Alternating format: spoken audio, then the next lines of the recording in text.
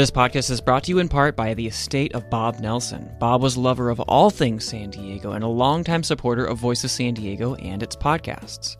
We at Voice of San Diego are honored to have his support during his lifetime and continued support through his estate planning.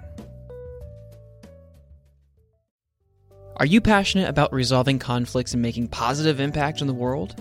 Then USD's Conflict Management and Resolution Master's program may be for you. Learn to address conflicts at all levels, from personal disputes to global crises. Join the Kroc School's dedicated community fostering peace and understanding while you acquire practical skills to navigate diverse settings. Apply now and be the change you want to see in the world. Visit sandiego.edu/peace/VOSD. That's sandiego.edu/peace/VOSD. Join culture creator Ramel Wallace, museum CEO Micah Parson, philanthropist Erwin Jacobs, and urban agriculturist Diane Moss on Season 2 of Stop and Talk, a podcast about the future of the San Diego region. How can we create a vibrant region that celebrates our cultural richness and economic strength? Find out and hear other San Diego experts on Stop and Talk. Discover Seasons 1 and 2 now at stopandtalkpodcast.com. That's stopandtalkpodcast.com. Are you looking to engage with regional decision makers, business leaders, elected officials, and industry professionals committed to improving downtown San Diego? Join the Downtown San Diego Partnership.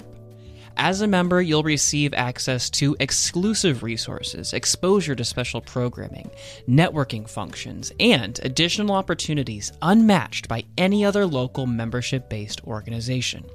Join the driving forces behind the future of downtown San Diego. For a 10% discount, become a member today.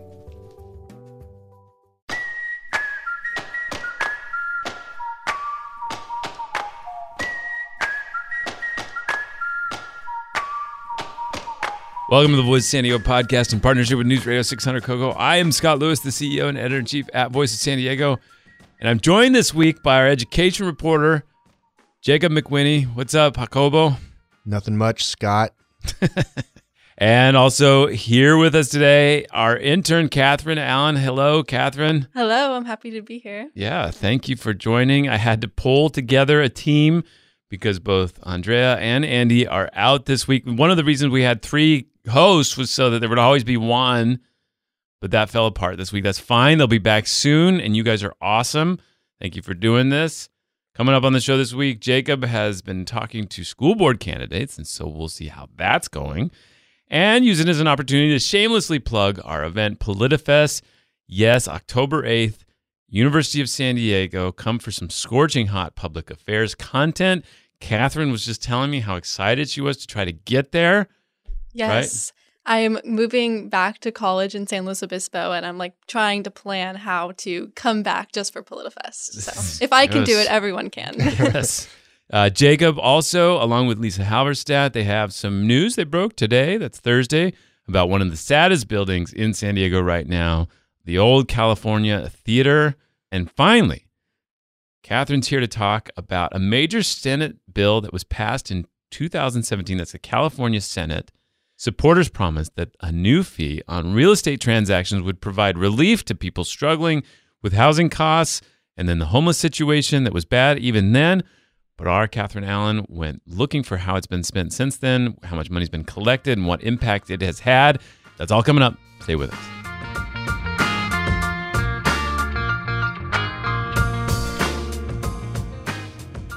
Catherine, you play tennis, right? Yes, I have since elementary school. Okay, but you've never played pickleball. Never. I know absolutely nothing about it except they are warriors. And you hate them, right?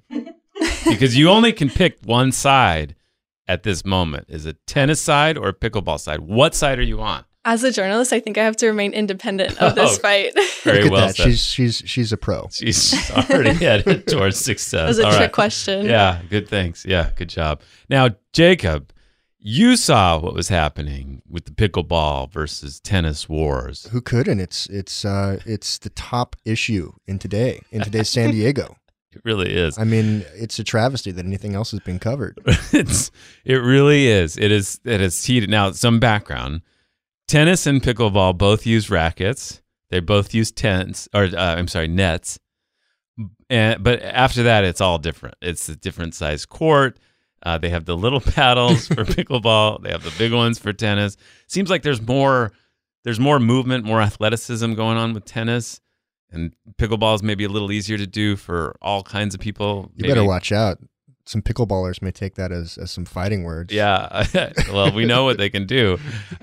So the pickleball guys, in particular, these two guys in San Diego that have been on kind of a warpath lately to get more pickleball courts in San Diego, that there's no dedicated spots, they say. Mm-hmm. There's a lot of space being underutilized by tennis. So we're going to go after that. And I guess what their idea is that because they both use paddles, they both have nets. Why do I keep saying tent? They both have nets. Then we should be able to, refurbish the underutilized tennis spots for pickleball. Now, the tennis folks are like, who are you calling underutilized? How dare you? And so this is played out in a number of ways. Now, before we get into it, you, Jacob, were really excited when the pickleball guys started to use some revolutionary tactics. Yes. Yeah, no, I think that we need some more armed with rackets, that is. Yeah. Yeah. And so it's been quite beautiful to watch people feel as passionate as they do about the thing that makes them happy. So he's talking about an incident at Robb Field a couple weeks ago where the pickleball guys staged a sit-in. We'll talk about it in a second. At Robb Field and basically tried to take over the course that they said that the tennis guys weren't using. Police got called. It was a whole act of civil disobedience. Now, before we get into that, you have a pickleball tennis trivia. I do. I have some trivia questions for you and Catherine. Okay. Let's just jump right in here. Right. First question. What is the phrase for a pickleballer who gently hits the ball over the net? Is it A, a dinker, B, a boinger, or C, a patter? Catherine, I'm going to go with A because it's just fun to say. All right, Catherine would be correct. It is a dinker. Now, do you have to identify at the beginning like which you're going to be, like a dinker? I don't know. Or are you just labeled by the community? Do you think it's like hi, my name's Jacob. I'm a dinker. I would hope so. Yeah. Yeah. Maybe. Okay. Honestly, that would Good job. One for Catherine. Okay. Now, what is the phrase for a pickleballer who hits the ball hard? Is it A, a slammer, B, a banger, or C, a blaster? Well, I know this one. So Scott. Okay, what let's hear It's it, Scott. a banger, man. There it is. The bangers and the dinkers. Uh-huh. I love this. Uh-huh. Okay, so, or where does the game get its name? Is it A, the texture on the handle of a pickleball racket? Is it B, pickleboat races? Or is it C, the family dog of the sport's founder, Pickles? Scott. Let's hear it. The racket handle. Unfortunately, you would be wrong. The game, gets its name from pickleboat races, which I had no idea what those were. But apparently in regattas, which are boat races, specifically during college, top tier programs have their people that race, and they kind of throw all of the kind of lowly guys who aren't very good at racing into boats, and they race for fun, and those are pickle boat races. Wow. Yeah. But there was, for many years, people thought it was the dog because the founder, actually, their family dog's name was Pickles. But Pickleball Magazine did some research and found out that the dog wasn't born until 1968, when pickleball was founded in 1965. So thank you to Pickleball Magazine for that heavy lift. Wait, so it was founded in 65, but only now it's like taking over the world. It's apparently, according to Pickleball Magazine and USA Pickleball, an organization that as you would imagine, advocates for pickleball global revolution. in 1990, pickleball started being played in all 50 states. So it's been a long time coming. Okay, so last question. In 1984, the composite pickleball paddle was made by who? A Washington State congressperson, B, a Boeing industrial engineer, or C, a tennis racket designer? I'm going to say, Scott, I'm going to Okay. say, that's me. I'm going to say the Boeing engineer. You would be correct. Because everybody always talks about pickleball as like being very plastic and having a engineered sound. Mm-hmm. And I think like that just made sense. So you think they made the racket specifically to make the sound better? No, I think they made it to like handle a specific like Mm. bounce or trajectory well. And I don't know. Got It it. just seems like it handles a smaller court better. Got it. Well, I will say, as a side note, you could be forgiven for saying a Washington State congressperson because he is his name is Joel Pritchard, and he was one of the founders of pickleball Okay. in 1965. I found this timeline of important pickleball events on USA Pickleball's website. God, I feel like This is not sponsored. this is not sponsored. And they listed, all the important events in pickleball history. And they listed the event in 1997 of Joel Pritchard's passing away at age 72. This was what they said. Joel Pritchard passed away at age 72. Though he was Washington State's lieutenant governor from 1988 to 1996, he is probably better known for his connection to the birth of pickleball. I was going to say, it sounds like too good of a story for a tennis player to create the racket because it would have just led to their own demise. Yeah, no, he would have been like strung up in the tennis court town square. Jeez. All right. So part of what we're so excited about is that this has now jumped from the UT did a couple of stories about the local fight. Now the KPBS this week did it. We found out that basically there's been these two guys who've been going around San Diego and saying like, you need to expand opportunities. Now they had an idea. I had a kind of a front row seat to, because I'm involved in the Peninsula Youth Softball, right? And that's at Robb Field where they're having this dispute with the tennis club there. Mm-hmm. They had this idea to turn the tennis courts into like a for-profit pickleball like complex. Now, since then, they've decided it should be nonprofit, it should be different. But this battle between them and the tennis club there is like, it's like super intense. Like every time there's a meeting of the Robb Field Advisory Committee, these guys are like in the comments just savaging each other. And so they got like drones to check how often the tennis courts were being used and all that. It was very intense. And so this all came to a head when they did this thing at Robb Field. So this is sit-in. This is hold on. It was a little different. This is Claire Trageser at KPBS did a piece about what was happening there and how fed up they finally got with the Robb Field situation, and it led to this. Boylan rose up, staging what amounted to an Occupy tennis protest.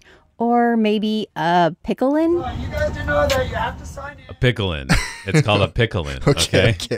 Now, a lot of us, when we saw this fight come down, we were like, maybe you shouldn't fight and you should just make a deal because you both got paddles, you both use nets, and whoa, don't do that because both sides are intolerant of your ignorance about the sport that they love when you say that.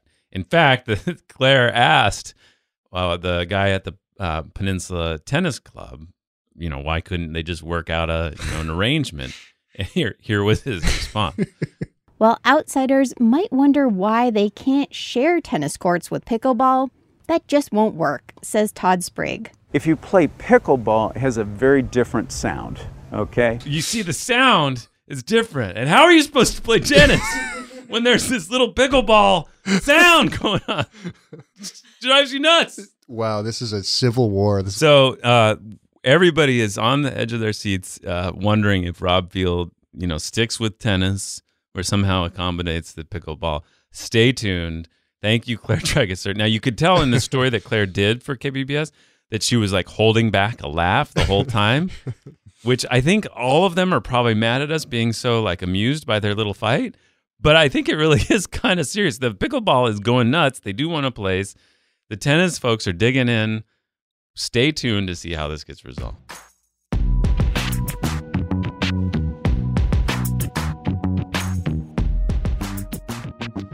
Well, Jacob, you've not just looked up pickleball trivia for the last couple of weeks. You've also been interviewing two candidates for school board, Cody Pedersen and Becca Williams, who are running for the seat along the sort of north coast of San Diego.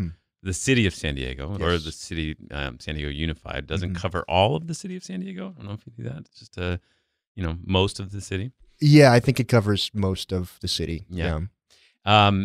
This is the first race where those races will be determined in their sub-district and not in a sort of district-wide election. So it's supposed to make it easier for the candidates without as much funding, because running a campaign across the whole city is very expensive. Yes.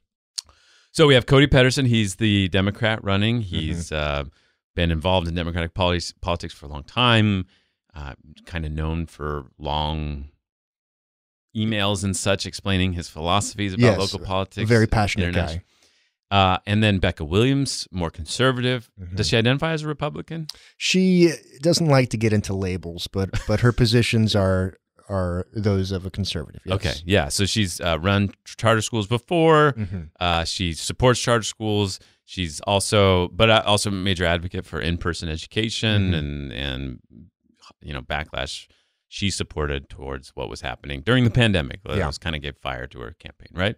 Yeah, it's been interesting talking to both of them, kind of reading up more on their history. It would be kind of hard to come up with two candidates who are kind of more diametrically opposed. As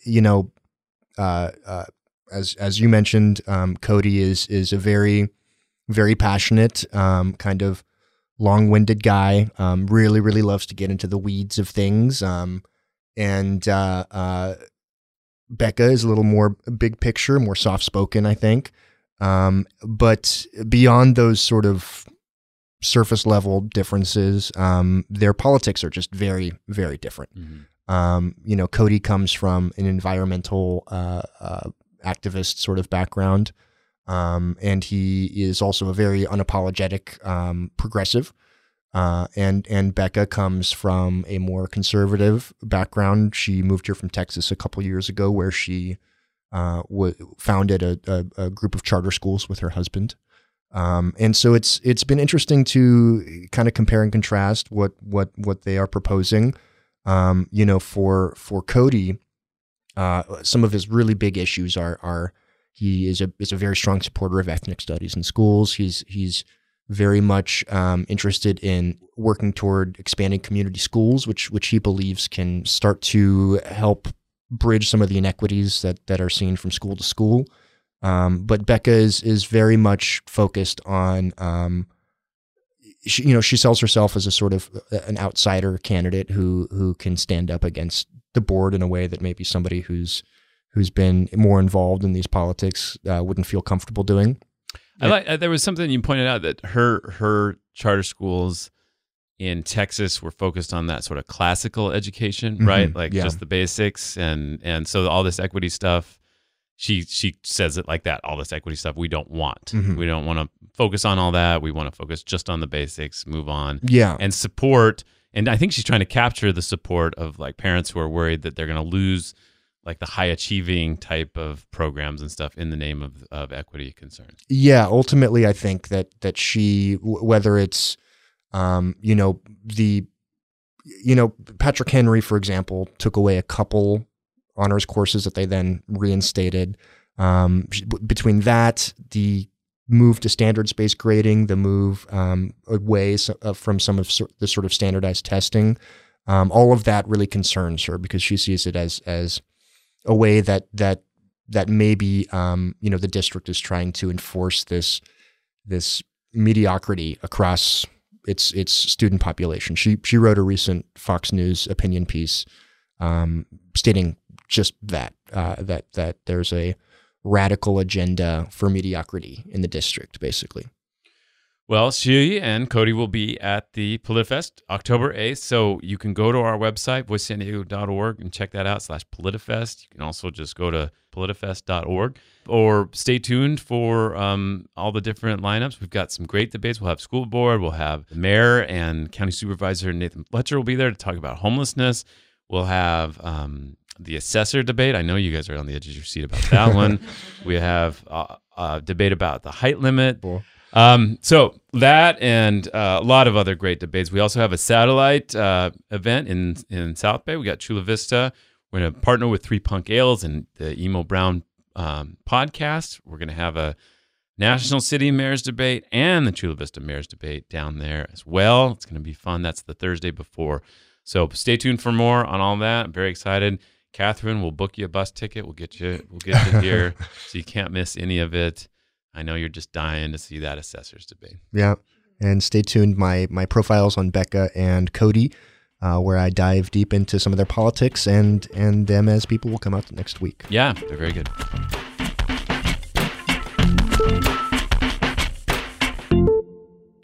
We've been a little bit short-staffed, Voice San Diego, hiring a new multimedia producer, somebody who can go take photos, do a lot of cool stuff.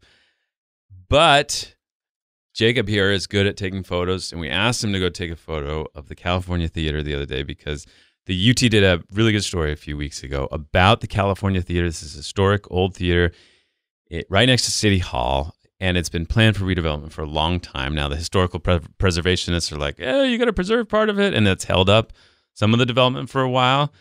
But at this point, as the UT described, it had turned into just a dilapidated, scary, not great building that has been obviously overtaken by squatters and, well, I don't even know if you could call them squatters. Who knows what's going on inside, right? I would say who knows is the right way to phrase it. And it's just, it's unsafe. Obviously, the people around it, you talked to the owner of the local across the street, and they're worried about the situation. They've been trying to keep their business together while this building has been falling apart, all under the promise that someday it would be redeveloped. Still hasn't. We asked you to go down there and take a picture because 2 things. One, the city has just demanded that the owner of the building tear it down. That was a story Lisa Halverstadt and you broke. And the Housing Commission's chair, Mitch Mitchell, asked the state for $25 million to be able to purchase that property and add it to the city's own growing collection of properties around that area so that they can redevelop the whole area and put more housing down there. So tell us about what you saw when you went to go check it out. Yeah, I mean, it was a pretty wild scene, I got to say. Lots of folks living on the street over there on C Street. And even just speaking with them, they all shared the opinion that it was a hazard and it was unstable. A couple folks told me that people go in and out of there all the time. Just standing there talking to folks, I could look in and there was a wide open door on the ground floor right next to a place in the fence that was wide open as well. A woman told me that, people go in and out of there all the time. It's unstable. People have hurt themselves. She said that folks walk in and break the windows and break pieces of rocks off and throw them down at people while they're sleeping. At night, she said the rats come out, something that the general manager of the local also mentioned. And the general manager of the local, she basically said that nothing can be done with it. It's a hazard. She said that she believes that cops are even scared to go in there, potentially because of the instability of the structure itself, but also potentially because, who knows what's in there. She thinks that it just needs to be blown up, and she's not going to believe, anything about it until she actually sees it fall, because she's been frustrated for, 20 years now, by what she sees as inaction, regarding that building. I even heard, somebody told me that there are people who will give tours to you through the building if you are so inclined. And while I was speaking to the general manager, she pointed out Just to be clear, these are not authorized. these are not authorized tours. Yeah. And you know, and there's a part of you that wanted to take them up on I it. really wanted to. And you know, I walked through that little opening in the fence and looked into the doorway there. And it's wide open. You literally could just walk right in if they really do, if the city does believe that this is a hazard and you know, they and the property owners really aren't doing much to keep people from going in. When I was speaking to the general manager of the local, she pointed out that there were 2 people on the roof, this little terrace area, walking up a landing into the building. I mean, there's even a rope that's attached to the fire escape that you can sort of like climb up to get to this little area that has another open door. So there are multiple very, very clear entrances, both at the ground level and just above on this little terrace area. And even the people who were staying there on C Street had concerns about this building. So in 2017, the group Save Our Heritage organization, the historical preservationists, they sued to halt a 40-story housing project plan for there, and they won. Then they got a settlement with the developer. Then a new developer purchased the property in 2019. That was Caden, the developer, and they promised to preserve part of the mural on the side. And, you know, that's the one with that Caliente mural. It's pretty famous right there. And now the historical preservation group, even then, they're like, well, this is Bruce Coons. He said, it's terrible. We all want to see something happen there, except for the mural. I don't know. I'm sorry. I get a little frustrated with the preservationists sometimes.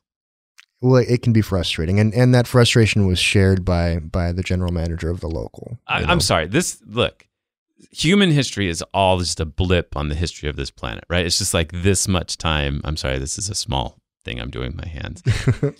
It's this much time on like the like peach fuzz of the world, right? Like the history of the world. And then the history of the world is itself tiny compared to the universe, right? And so human history is just this little part. And then San Diego history on top of the human history is just this tiny little speck as well. And we're like, well, this thing that was built in what? 1920. 1920 is, can't let anything happen to that. I mean, the preservationists aren't doing a great job at preserving it, clearly. Right. Yeah. Yeah. Well, you hear it here, folks.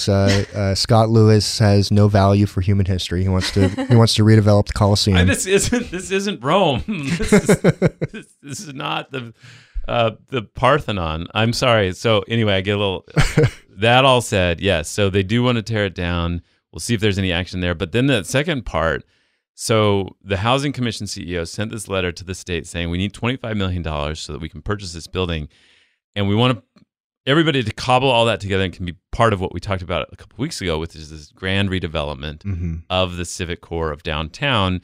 They bought the 101 Ash Street. They bought the Civic Center Plaza. They want to build a new fire station, new city hall, new civic theater, bunch of housing. They want to add this one to it. Now, we asked the mayor's office if that was part of his plan for that whole redevelopment. And they're like, no, we hadn't thought of that. Yeah. Which, I'm sorry, the chairman of the Housing Commission is not sending that letter if the mayor doesn't know about it. But okay, I believe you. Haven't thought of it, sure.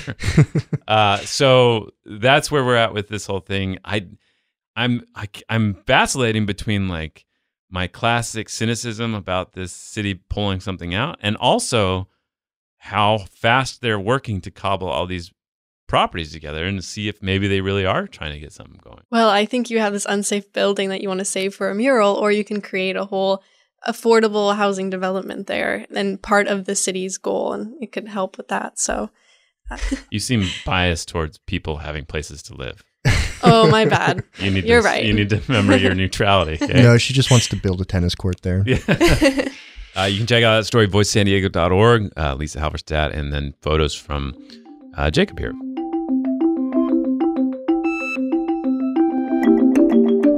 We're going to take a quick break. Stay with us. Are you passionate about resolving conflicts and making positive impact in the world? Then USD's Conflict Management and Resolution Master's Program may be for you. Learn to address conflicts at all levels, from personal disputes to global crises. Join the Kroc School's dedicated community fostering peace and understanding while you acquire practical skills to navigate diverse settings.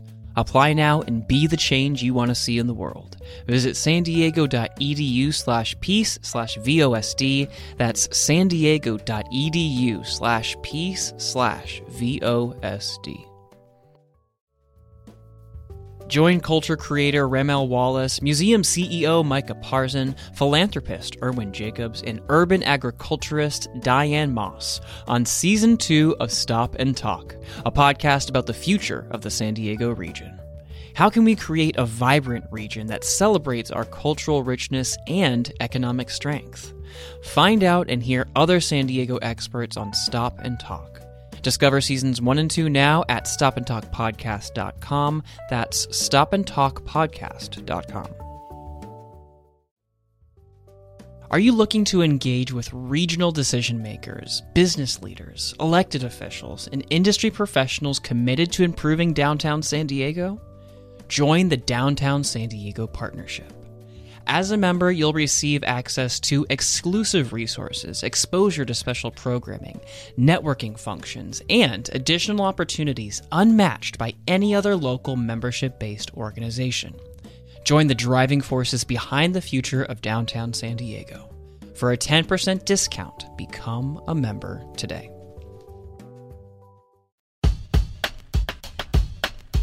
In 2017, State Senate President Tony Atkins championed a bill, SB 2, and it was a part of a package of bills. One was a bond. A couple other things were going on at the time. There was obviously a lot of concern about the cost of housing. There was a lot of enthusiasm, especially on Senator Atkins' part, about the bill and what it might achieve. She said, "After today's vote, I am increasingly hopeful that relief is coming soon for many hardworking people."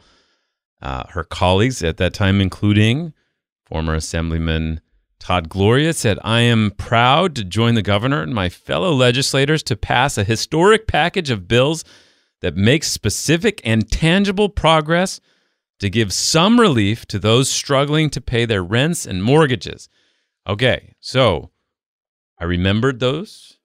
Catherine went out and looked for what happened to all the money that they collected. Now, tell us, what is the fee and how much did they collect and what do they do with it? Yeah, so the fee is $75 for real estate transactions, and it's capped at $225 for total. And that could be on mortgage refinances and other documents like that. And overall, the state has collected more than $1.6 billion in the past 5 years from those fees. Mm-hmm. And how much has the state spent since then? So the state has spent about $139 million in local assistance programs. And then some other funds were directed towards other initiatives that they created as well, like a mixed income multifamily loan program for housing projects. Farm worker housing was another one, and really just other funds that went towards what they called incentives for streamlining the housing production process. All right. So $1.6 billion, and less than a quarter of it has been spent since then. It's been 5 years. Yes. There was some actual projects and stuff you identified. There was one in Valencia, correct? In the neighborhood? Yes, Valencia Apartments. Okay. Mm-hmm. And did they have anything else to say about how long it had taken and any of the impacts there? So, yeah, there are 4 of housing projects in the county, and funds have been committed. About $20.4 million in loans have been committed to these 4 projects. And when I was talking with the state, there's not a way right now to tell how much of that is specifically SB2 funds, because they all go into this pot of money that is spent and committed to these housing projects. So that right there, it makes it harder to track the progress of this bill. But so right now, out of those 4 projects, only one has been recently opened, and that money doesn't really get used until after construction is completed. So there is still a lot of those projects that SB2 has made happen that aren't yet completed. Got it. So I think part of what's happening here is when you build sort of the big A affordable housing, what you're talking about is subsidies that the government is providing to make sure that these projects can get built. And in exchange, the builders have to maintain them as lower income eligible, meaning like you can't rent them unless you can prove your income qualifications, and then that's protected for a few decades. So that is how it goes, and they use all kinds of different ways to fund that. There's local sources, there's state sources like this, there's federal sometimes subsidies that come in, or tax credits or other things that can make those projects possible. And so a lot of the arguments, and I knew you'd run into this, was like, well, even if we haven't spent the money, having it there and sort of pledged makes these projects possible, right? Mm-hmm. And so there was also some numbers for local, right? So you talked about some of the projects locally. How much had they collected from San Diego County transactions? So from the county, more than $154 million had been collected in real estate fees. And only about 5.3% of those funds were dispersed to local assistance programs. So about $154 million on real estate transactions been collected locally in San Diego County, and just a bit of it has been dispersed. Now, you posted the story. There was immediate response from Tony Atkins' former spokesperson, Dave Rowland. He's now a spokesperson at Todd Gloria's office, and he said, not mentioned in Voice of San Diego's glass empty story. Oh, it's a tough one there. Yeah, glass half empty. Glass empty story on SB2 is the City of San Diego's Bridge to Home program, which is going to use some of that revenue from SB2 to build affordable housing. In round one, that's 662 affordable units. 193 will be set aside as permanent supportive housing. So I think just key to keep in mind there is the big clapback is that 662 units will be built sometime soon, and a few of those, or 193 of those, will be set aside for permanent supportive housing for homelessness. So those are things. But again, it's been 5 years. We don't know exactly when those will come on, and that's after about $154 million has been collected. So is it fair to say that maybe some of the immediate relief a lot of these guys were talking about hasn't materialized? Yeah, and the main point with SB2 was to provide an ongoing funding source, like something more long-term for cities and counties to plan for, because really a lot of the funding is just single-use grant funds from the state or federal level. So it's definitely unique in that sense, but at the same time, it hasn't done a great job at getting the money out to actually help local departments plan in a bold way to actually fight the housing crisis that has only been getting worse since 2017. Yeah. Well, it was a great piece. I thought you did a really good job tracking down where all the money came from. Now, you did ask for an interview from State Senate President Tony Atkins, and that was not successful, I gather? No, and it was, it took weeks to trying to get an interview. I actually saw her at a press conference the week before the legislative session was going back in, and I introduced myself and asked, hey, I've been trying to get an interview to talk about this. And, after that, her team followed up with me trying to get an interview for that week. And eventually they said she just wasn't available and sent me some statements in response instead. Mm-hmm.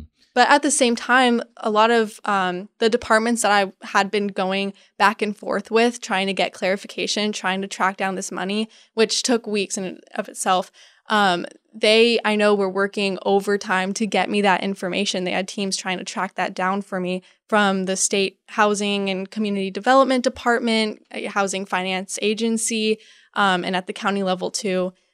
So it was definitely, it took weeks to actually track down this information and being able to actually follow the progress of SB2. Yeah. I think sometimes there's a tendency to, especially on the more progressive side, to sort of think of the policy or even the new tax as itself an accomplishment, as opposed to the impact of it or the spending of it.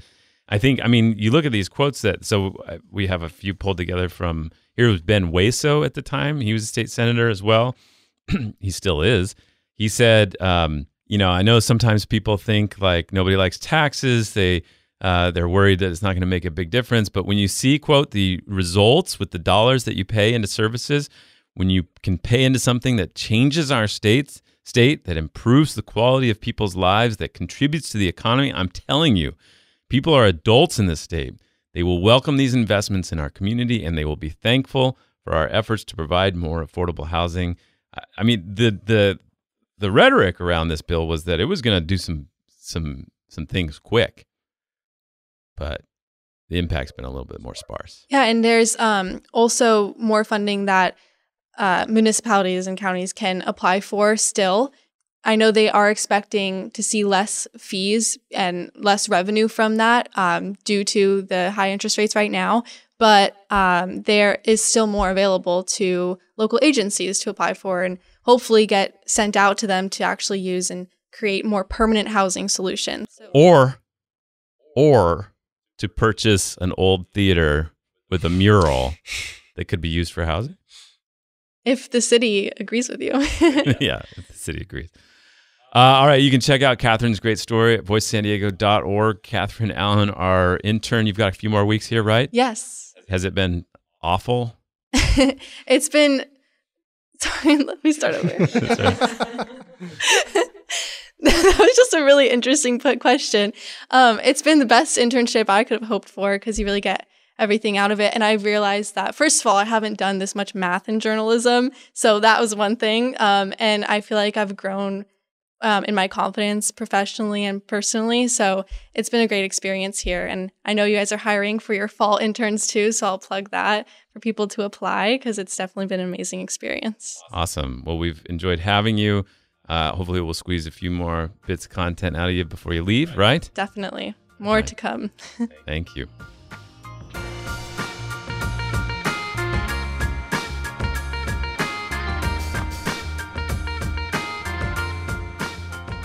Thanks for listening to the Voice San Diego podcast, the most popular public affairs podcast recorded in this quadrant of downtown San Diego. Get the newsletter for this show and all the great columns at voicesandiego.org/newsletters. That's VOSD.org/newsletters. You can go directly there. You can get the politics report, the learning curve, the North County report, and more. VOSD.org/newsletters. I'm Scott Lewis, CEO and editor-in-chief at Voice San Diego. Jacob McQuinney is our education reporter. Catherine Allen's our intern. And Nate John is our producer. Thanks for listening. Talk to you next week. All right.